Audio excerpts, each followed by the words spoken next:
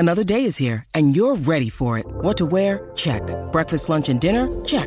Planning for what's next and how to save for it? That's where Bank of America can help. For your financial to-dos, Bank of America has experts ready to help get you closer to your goals. Get started at one of our local financial centers or 24/7 in our mobile banking app. Find a location near you at bankofamerica.com/talktous. What would you like the power to do?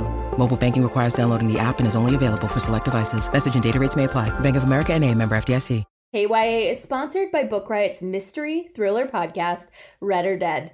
It's spooky season, readers. Get your thrills with Read or Dead, Book Riot's bi-weekly mystery fiction podcast dedicated to the worlds of mystery and thriller literature. Join hosts and genre experts Rincey and Katie as they catch up on mystery and thriller news, chat about new releases, and recommend your next mystery and thriller reads, including your favorite subgenres like true crime, cozies, procedurals, and all things Halloween appropriate. Get Read or Dead, that's READ or Dead, on your podcatcher of choice.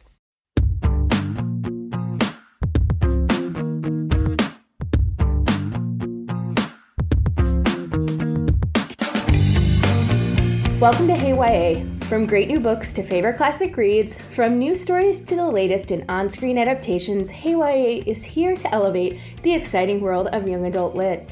Hey YA is a Book Riot podcast hosted by me, Kelly Jensen, and our brand new co-host, Sarah Hannah Gomez. We are recording on Thursday, October 8th, 2020, and welcome, Hannah. I'm so excited to have you aboard the Hey YA podcast. When Eric said he was leaving, I was like, I don't know what I'm going to do. I don't know who knows as much about YA as he does and who would bring the same sort of like witty banter and conversation. And then I realized Hannah would.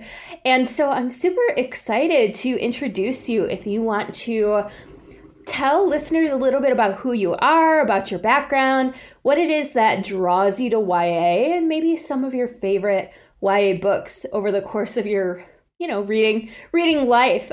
Super easy questions, I know.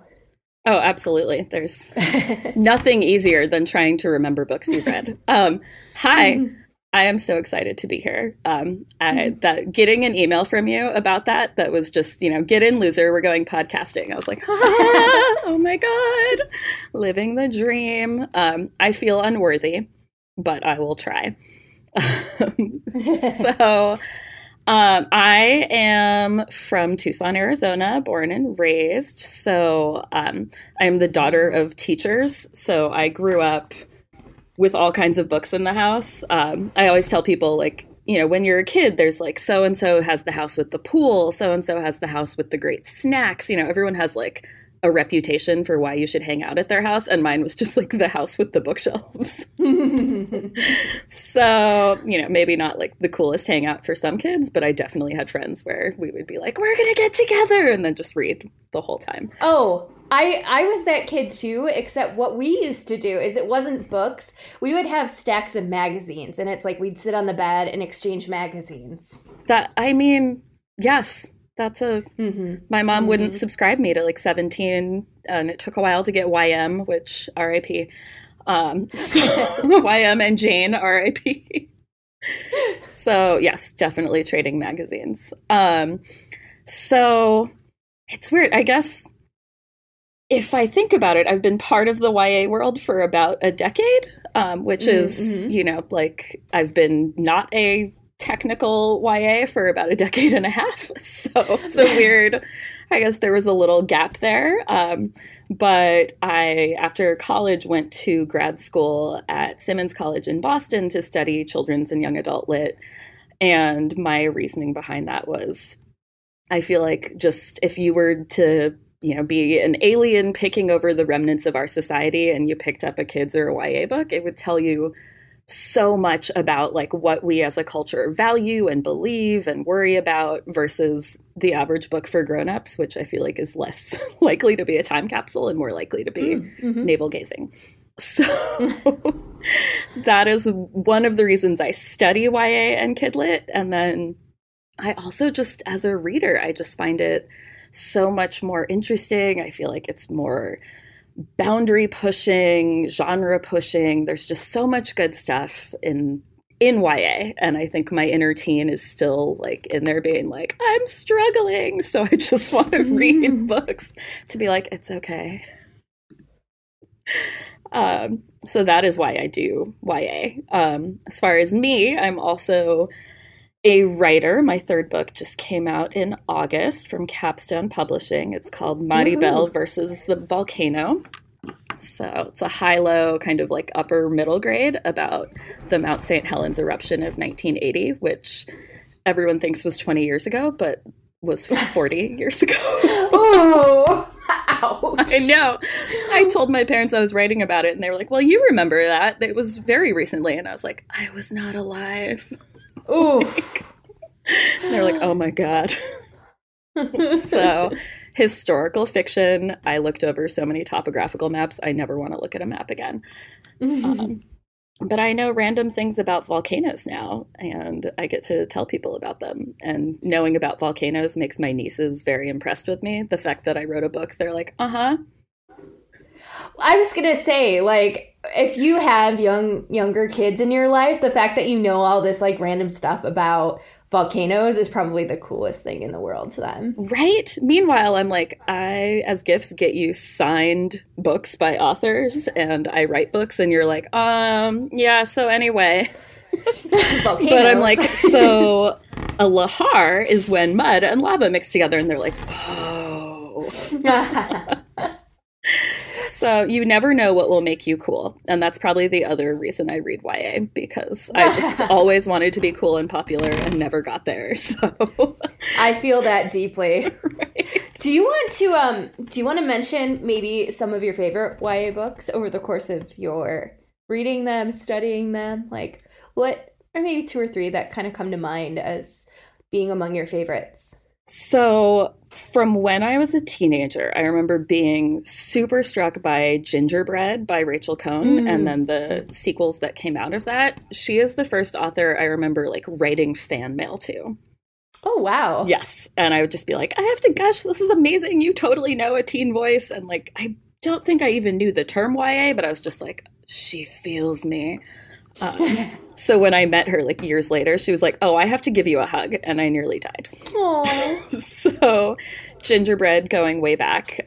Also A Great and Terrible Beauty was a very meaningful book to me when I was a youngin' by Libba Bray. And then as an adult reading them, more recently, some of my favorite books last year were The Downstairs Girl by Stacey Lee, The Good Luck Girls by Charlotte Nicole Davis, When the Ground is Hard by Mala Nun, just for a few examples. I am a sucker for like girl groups and school stories and summer camp stories. So get me like a bunch of like smart kids being like sassy, and I'm so there.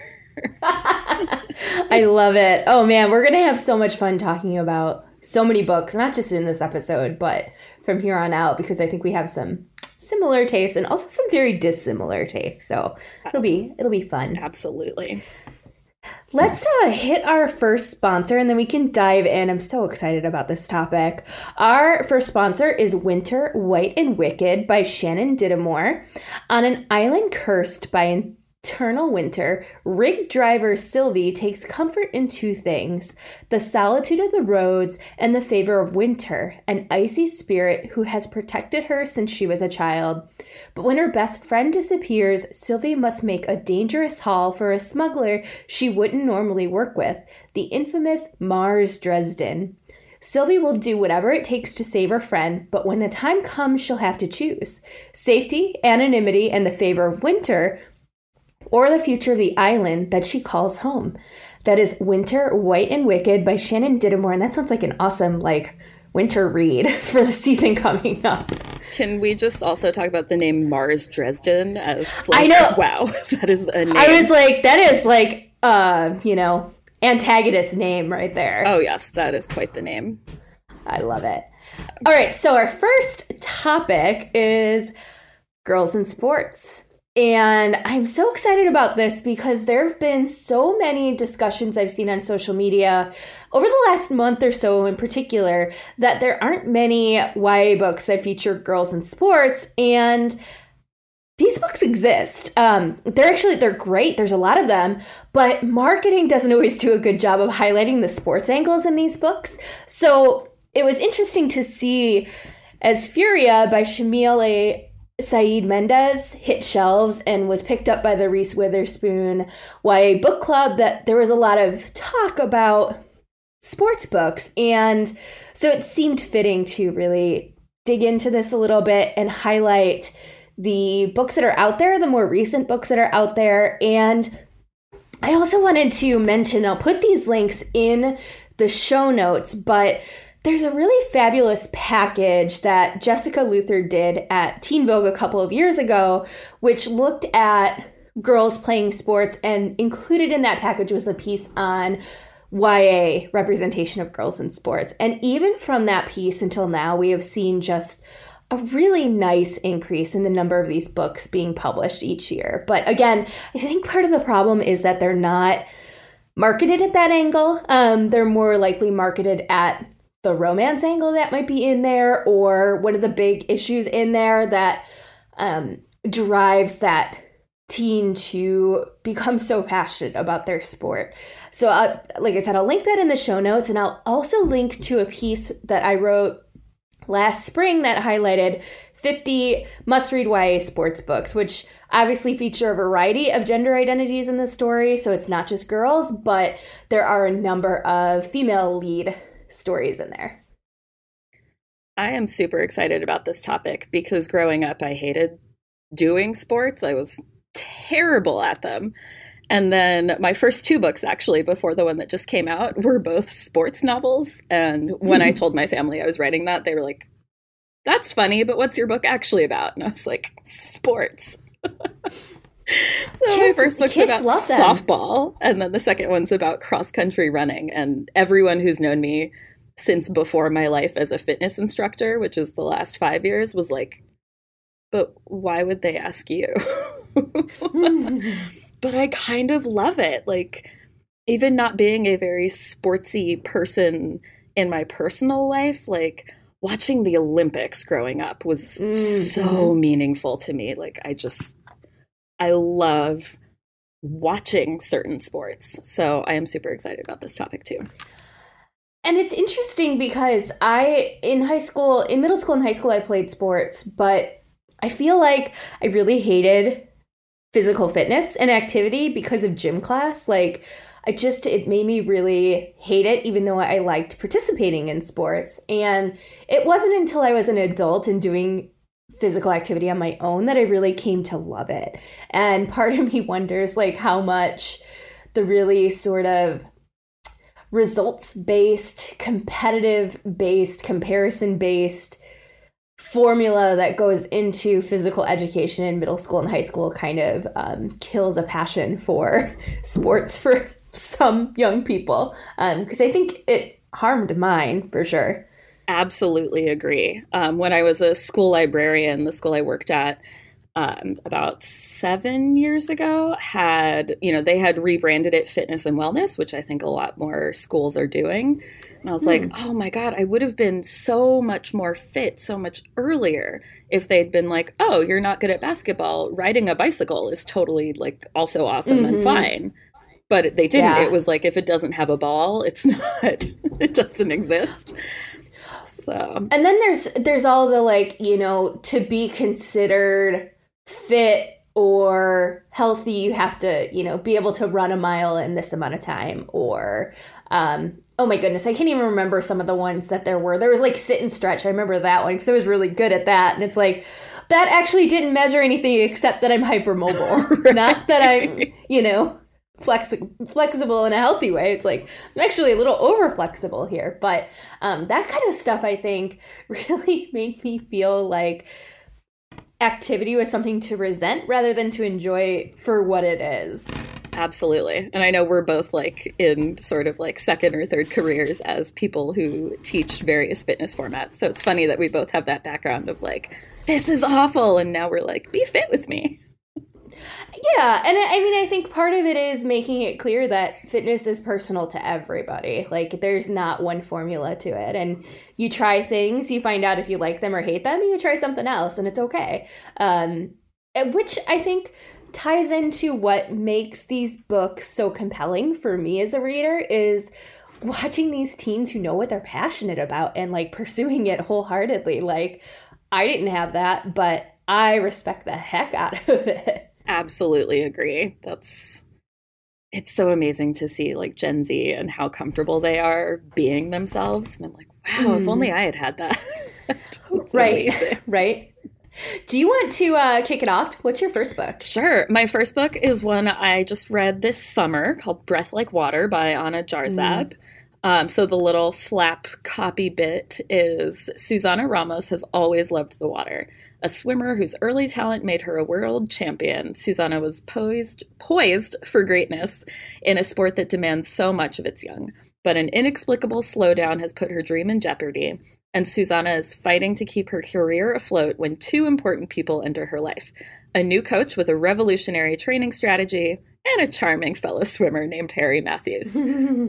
As Susana begins her long and painful climb back to the top, her friendship with Harry blossoms into passionate and supportive love. But Harry is facing challenges of his own, and even as their bond draws them closer together, other forces work to tear them apart. As she struggles to balance her needs with those of the people who matter most to her, Susana will learn the cost and the beauty of trying to achieve something extraordinary. Swimming was like my sport, if I had a sport growing up, so reading this, like, it's been a long time since I did anything even remotely like lap swimming-y, but it was so nice to, like, feel like I was in the water. And like, there are such great descriptions of what it feels like to really be, like, in the zone, racing. Like, you feel like you are inside her body swimming. It's amazing. I love that. I can't wait to read that one. My first pick is Furia by Shamile Saeed Mendez. And of course, I'm going to start with the book. That was what led us to wanting to talk about girls in sports. And this is one of those books that if you're looking for very sports-centered, then the story about Camila, a girl who secretly plays soccer outside the watchful eyes of her conservative Argentinian parents, will be your catnip. So this is full of intensity and passion for the game. And what makes it stand out is that it's also this really fascinating exploration of feminism and the challenges of being female in a country like Argentina, where women's rights are not at all what they're like in the U.S. So Camila is surrounded by boys, her older brother, as well as one of his best friends, who are able to participate in soccer and can be these heroes on the field, whereas she has to create this whole lie in order to even play. And initially I was ready to be annoyed because there's a big romance in this book, but I should have trusted that the romance plays a bigger role in the soccer aspect of the story and the feminist angle of the story than I thought it would. And because the thing that was super satisfying in this book is that Camila is so passionate for football, soccer in the U.S., and this romance butts up against that. And so she really has to learn to stand up for herself and what is important to her. It's a fantastic read. And if you are at all interested in soccer or a book that is set in a country outside the U.S., this is totally a win, and that is Furia by Shamile Saeed Mendez. I'm super stoked to read that. I know it's on its way to be mailed to my house, and I'm like, ah! My next book is See No Color by Shannon Gibney. It came out a few years ago, but the paperback, it was just reissued and has this really gorgeous cover this summer, so pretty recent new buzz. It is about 16-year-old Alex Kirtridge, who is biracial and adopted into a white family. So when the book first came on my radar years ago, I was like, oh my God, a book about adoption, I'm adopted. And it's just also, I mean, it's amazing. But Alex has always been known as Little Kirtridge because her father was a really amazing baseball player and has raised her to be one as well. But she also deals with a lot of microaggressions due to, being in a mainly white community. And even within her family, there's sort of like a benevolent racism stream of them being like, well, yeah, but she's half white, like always bringing that up.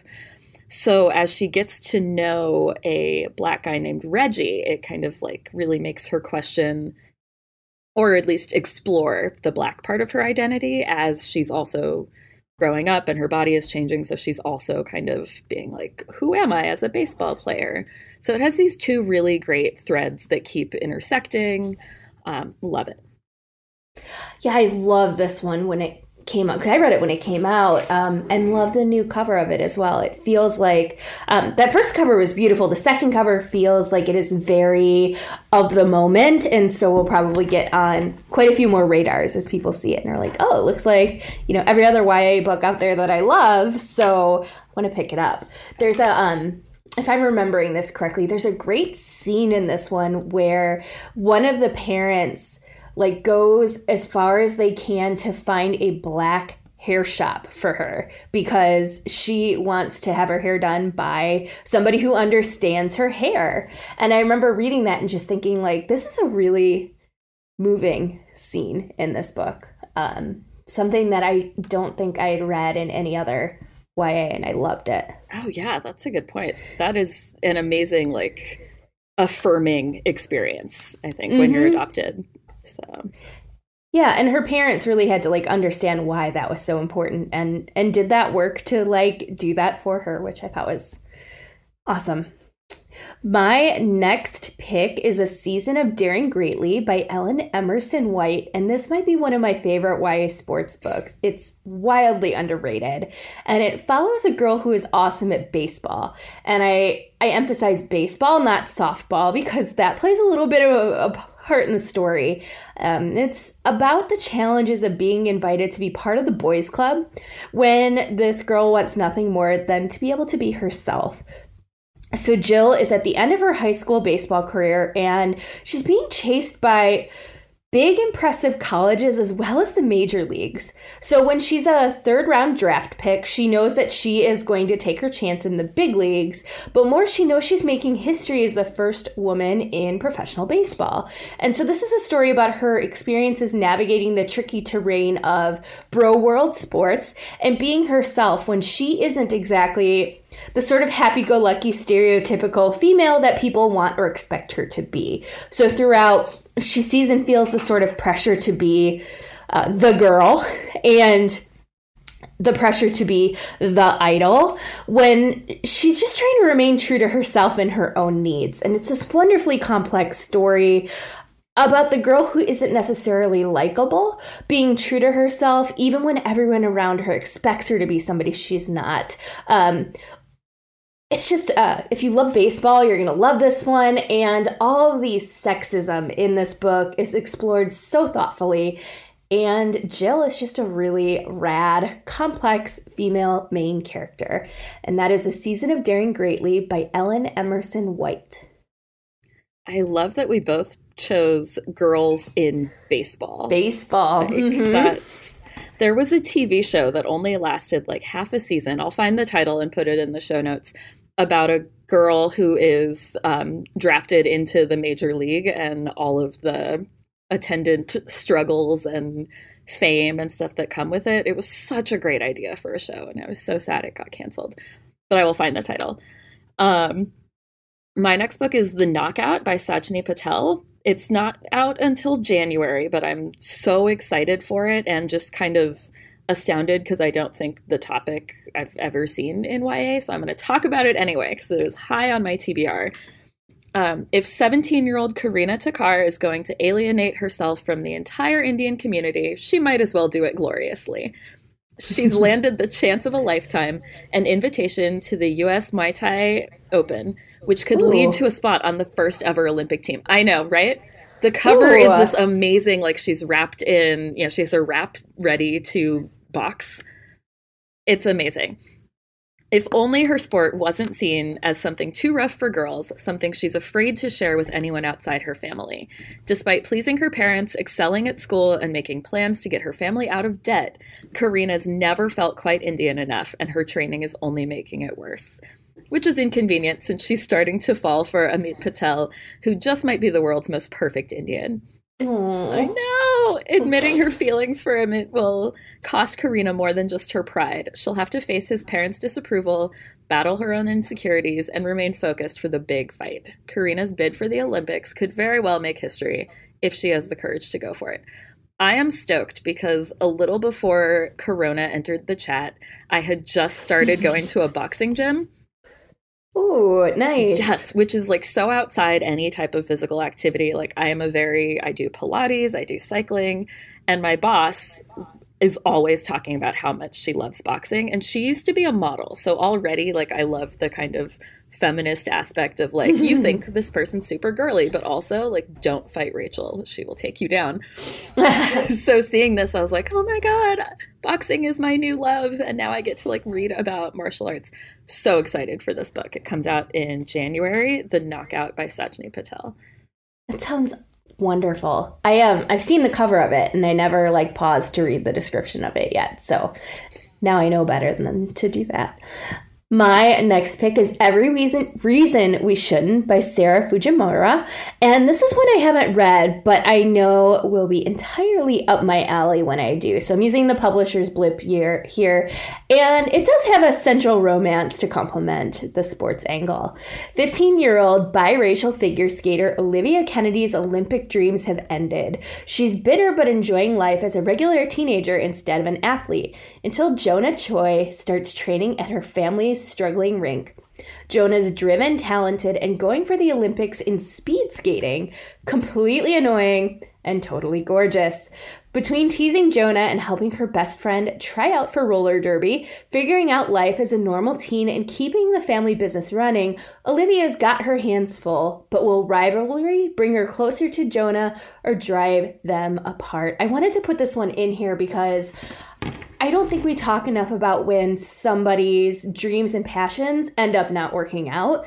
And so, yes, her figure skating is not necessarily the central role of the story. You're not going to see her competing, but she's lost this thing that was so important to her. And I love those stories because they're so realistic.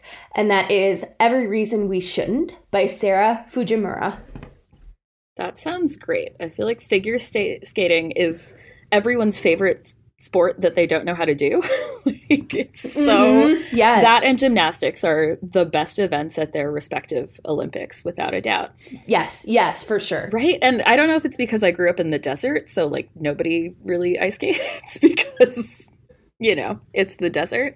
But I've just always been fascinated by that since I was a kid and being like, Christy Yamaguchi is my idol.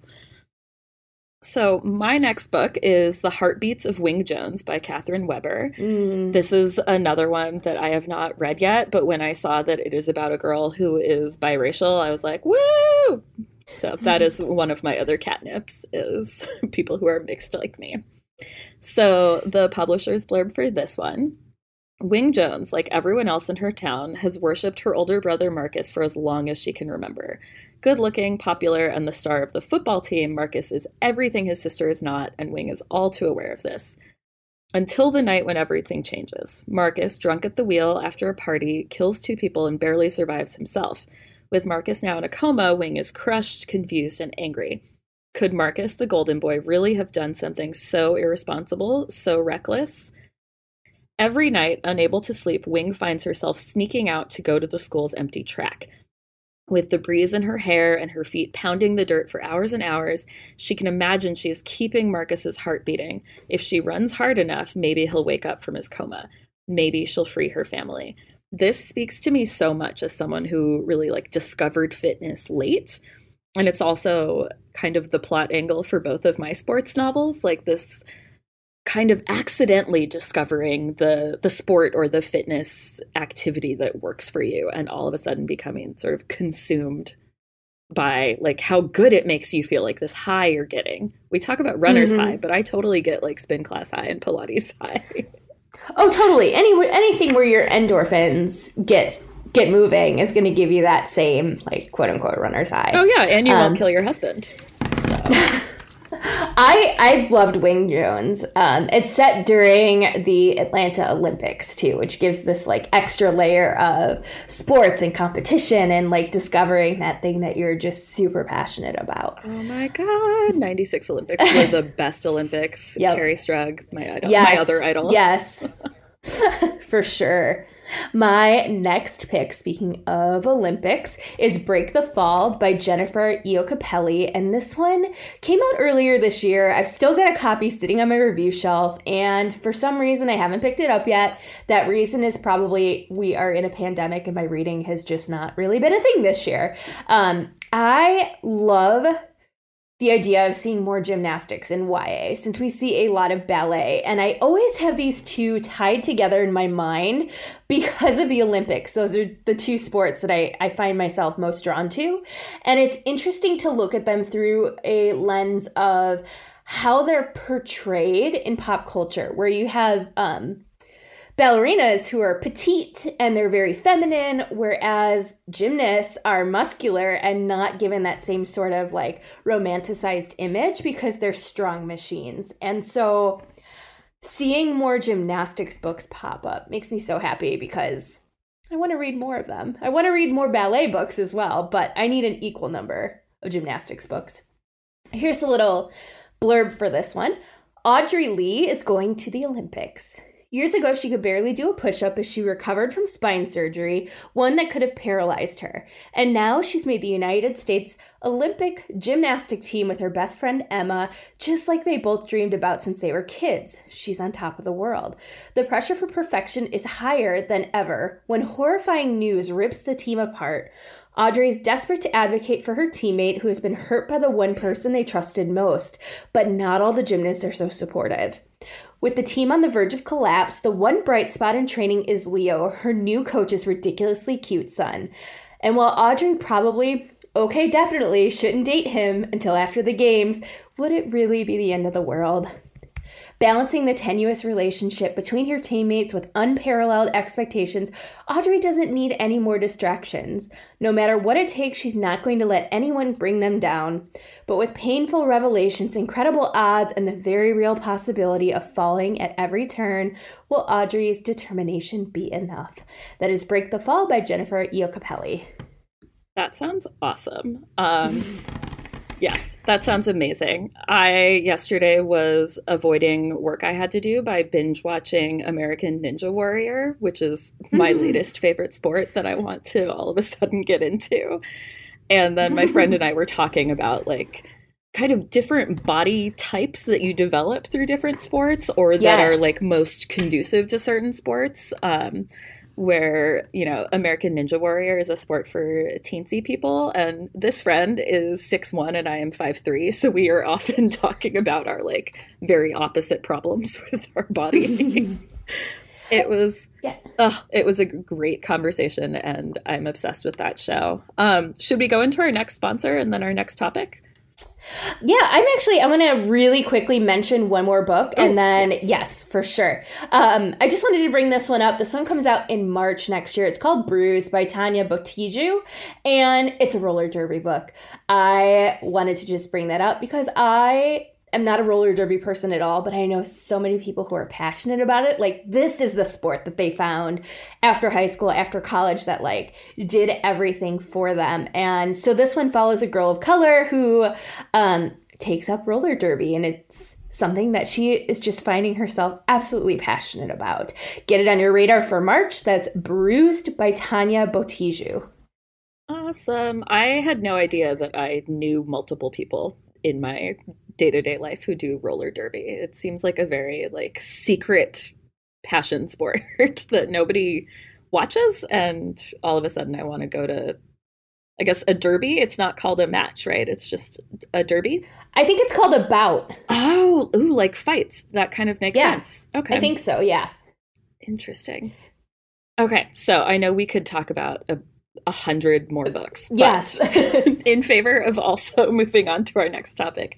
Our next sponsor is White Fox by Sarah Faring with Fierce Reads. Entertainment Weekly calls it a ghost story that will spook even the most hardened grown-ups, and I am like an emotionless ice queen, apparently, say some people, with my reading taste. So I'm super excited to be spooked. After their world-famous mother disappears under mysterious circumstances, sisters Manon and Thais are sent away from their remote Mediterranean home by their father. Lured home a decade later by the death of their father, the sisters discover their mother's legendary last work, White Fox, a screenplay filled with enigmatic metaphors. The clues in this dark fairy tale draw them deep into society's surreal underbelly, into the twisted secrets hidden by their glittering family, to reveal the truth about their mother and themselves. I am already running to find that book. It's White Fox by Sarah Faring. I can't wait to read that one. It sounds so good. Yes. Do you want to introduce our next topic, since this was one that you threw out there and I was really excited about? Yes. So science fiction and fantasy is a genre I like, but it so often comes in duologies and trilogies and quartets. And I'm just impressed when authors can retain a thread for that long. But I also find that as someone who reads a lot, even the best books start to just the plot sort of leaves my mind, and I need to catch up on which fairy was evil and who turned out to, be a witch and all that. So I feel sort of betrayed when I read a book and then find out it's a series and I'm going to have to wait 18 months until the next one. Mm-hmm. So I wanted to talk about standalone science fiction and fantasy because I so often adore the concept of a thing, but don't want to read it until all the books are out. So if you are like me, we thought we could come up with some standalones for you. Yeah, I'm the same way you are.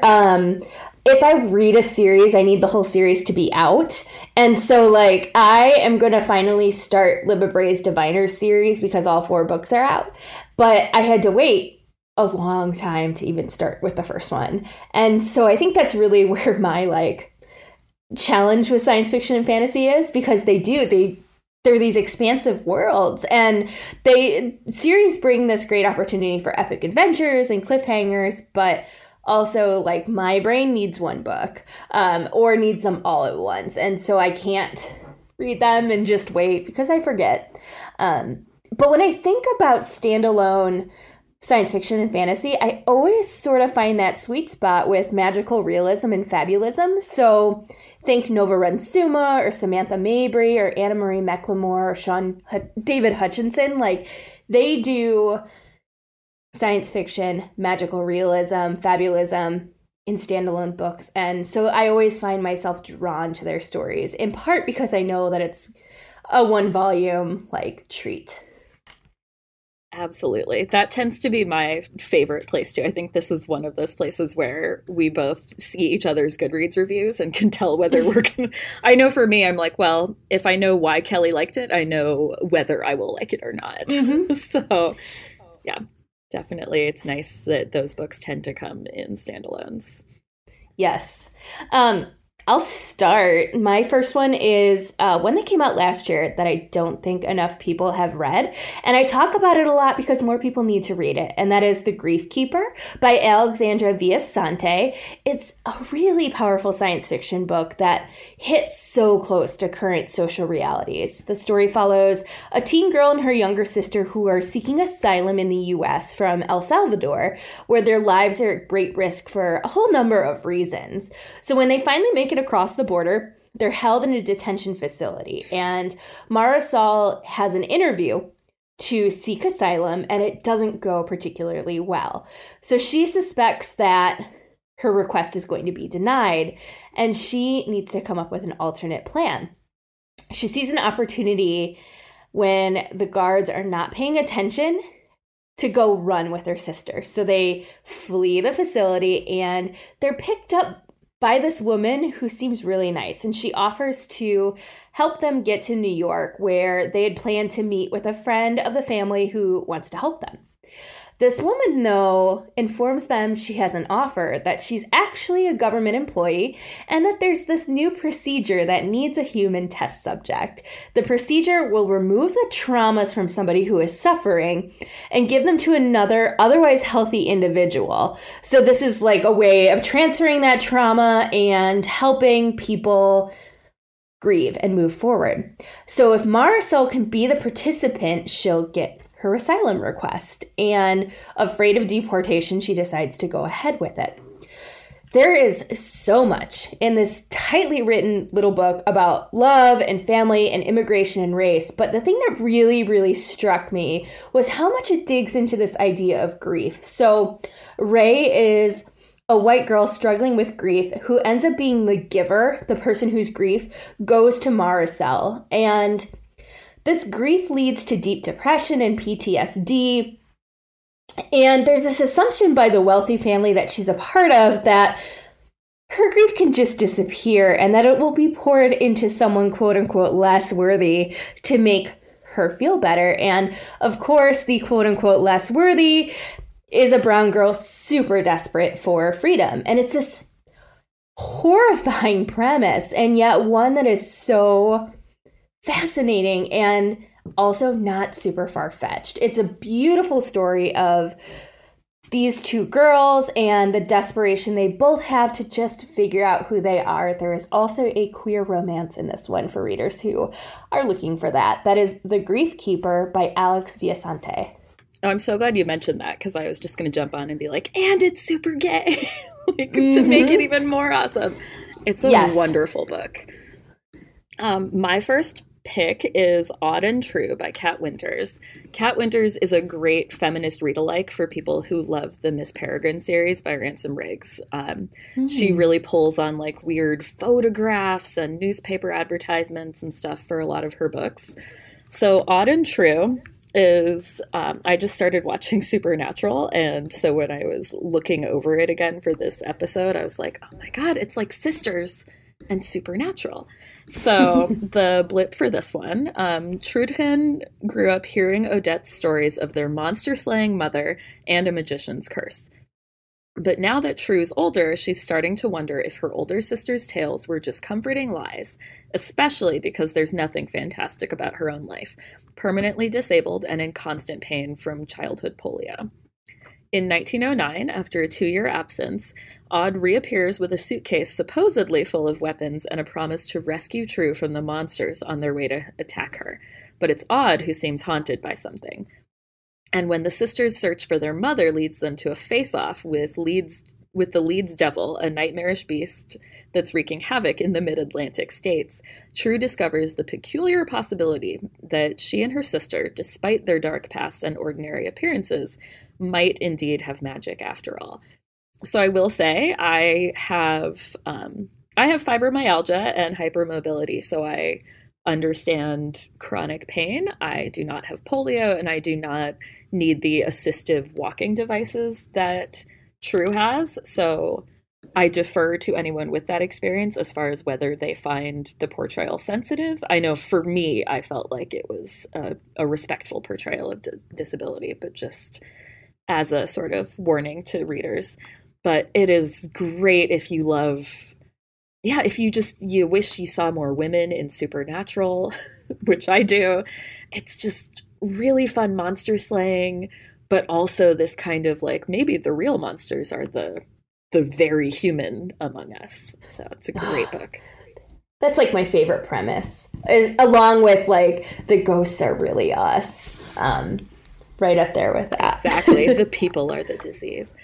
Mm-hmm. My next pick is one that came out earlier this year that I think got overlooked in light of, anything going on in the world right now. And that is Black Girl Unlimited by Echo Brown. So this is not a memoir, but it's based on Echo's own experiences. So the main character shares a name with the author. And Echo is growing up on the east side of Cleveland with her mother, who is addicted to drugs and who is the victim of sexual assault. And she also lives with her 2 brothers, one of whom is in juvenile detention for a period of time. Echo is this exceptionally resilient girl, and part of it is because she's really a wizard. She can turn everyday situations around using the power of her mind. So she can tap into the darkness and what she sees as a black veil that surrounds everyone, and she can turn it into lightness. Echo strikes up this friendship with Elena, a white-passing queer hijabi, and together they use their wizarding powers to help Echo's brothers see their own potential. Something tragic happens to Echo, and she sees herself in her own mother's shoes and finds herself detached from reality, from her world, and she has this moment where she doesn't know if she can go on until she remembers the power she has within her and discovers a passion for words and poetry and wanting to rise from her situation and live her best dream life. This is a book that's told in a non-linear fashion. And it's about literal Black girl magic. It's about race and poverty, about intergenerational trauma, and about the ways Black women have always been systemically oppressed. Echo is dark-skinned and experiences both racism and colorism, and this becomes a huge challenge for her when she's given the opportunity to thrive in a new living situation where she sees what it looks like to view a functioning, healthy interracial relationship. Again, this is about Black pain, but it's also about Black magic, Black resilience, and how Black lives thrive even when the world around them wants them not to. It's a challenging read, but super rewarding. And again, non-linear, super creative, full of magic. And that is Black Girl Unlimited by Echo Brown. It's funny because that is one of like 2 magic realism memoirs published this year. So when you finish that, read Displacement by Kiku Hughes, which is a graphic novel I just finished about a girl who keeps randomly ending up in the same internment camp that her grandmother was in during World War II when Japanese Americans were rounded up and thrust into these camps. So that's my quick little read-alike recommendation for that, because it's about a girl named Kiku Hughes and it's by Kiku Hughes. My next pick is Ilazzo by Darcy Littlebadger and illustrated by Ravina Kai. I am super excited for this book. So since I haven't read it yet, I'll read the little blurb. Imagine an America very similar to our own. It's got homework, best friends, and pistachio ice cream. There are some differences. This America has been shaped dramatically by the magic, monsters, knowledge, and legends of its peoples, those indigenous and those not. Some of these forces are charmingly everyday, like the ability to make an orb of light appear or travel across the world through rings of fungi. Obviously, I do that every day. But other forces are less charming and should never see the light of day. Ilazzo lives in this slightly stranger America. She can raise the ghosts of dead animals, a skill passed down through generations of her Lipan Apache family. Her beloved cousin has just been murdered in a town that wants no prying eyes, but she's going to do more than pry. The picture-perfect facade of Willoughby masks gruesome secrets, and she will rely on her wits, skills, and friends to tear off the mask and protect her family. This sounds so great, and I was mentioning the other day how I wish we had more illustrated books, like not just graphic novels, but the way when you're a kid, there are illustrations in the novels you read. So the fact that this is illustrated, I'm extra super excited, and the plot just sounds amazing. So that's Ilazzo by Darcy Littlebadger, illustrated by Ravina Kai. My next pick is Each of Us a Desert by Mark Oshiro, and Mark's debut YA, Anger is a Gift, is one of the most powerful YAs I've read in a long time, and their follow-up, which just hit shelves, is a standalone desert fantasy that sounds wildly up my alley. I haven't read it yet, so you're getting the description, but you better believe it is on my TBR. Xochitl is destined to wander the desert alone, speaking her troubled village's stories into its arid winds. Her only companions are the blessed stars above and the enigmatic lines of poetry magically strewn across dusty dunes. Her one desire? To share her heart with a kindred spirit. One night, Zoe's wish is granted in the form of Amelia, the cold and beautiful daughter of the town's murderous mayor. But when the two set out on a magical journey across the desert, they find their hearts could be a match. If only they could survive the nightmare-like terrors that arise when the sun goes down. That is Each of Us a Desert by Mark Oshiro. That is one of those books that I've had sitting on my physical TBR stack, to say nothing of my digital one. And I couldn't read a book for like 3 days after I read Anger is a Gift. So Mark is amazing. My next pick, I wanted to, because I know we are both moved to more of the speculative end of things, I was like, I'm going to find a standalone high fantasy if it is the last thing I do with my life. So I came across two, one that I've read and one that's on my TBR. So the TBR one is called Star Daughter by Shweta Thakrar. So the little blip here is, if the night sky holds many secrets, it holds Sheetal Mishri's secret the closest.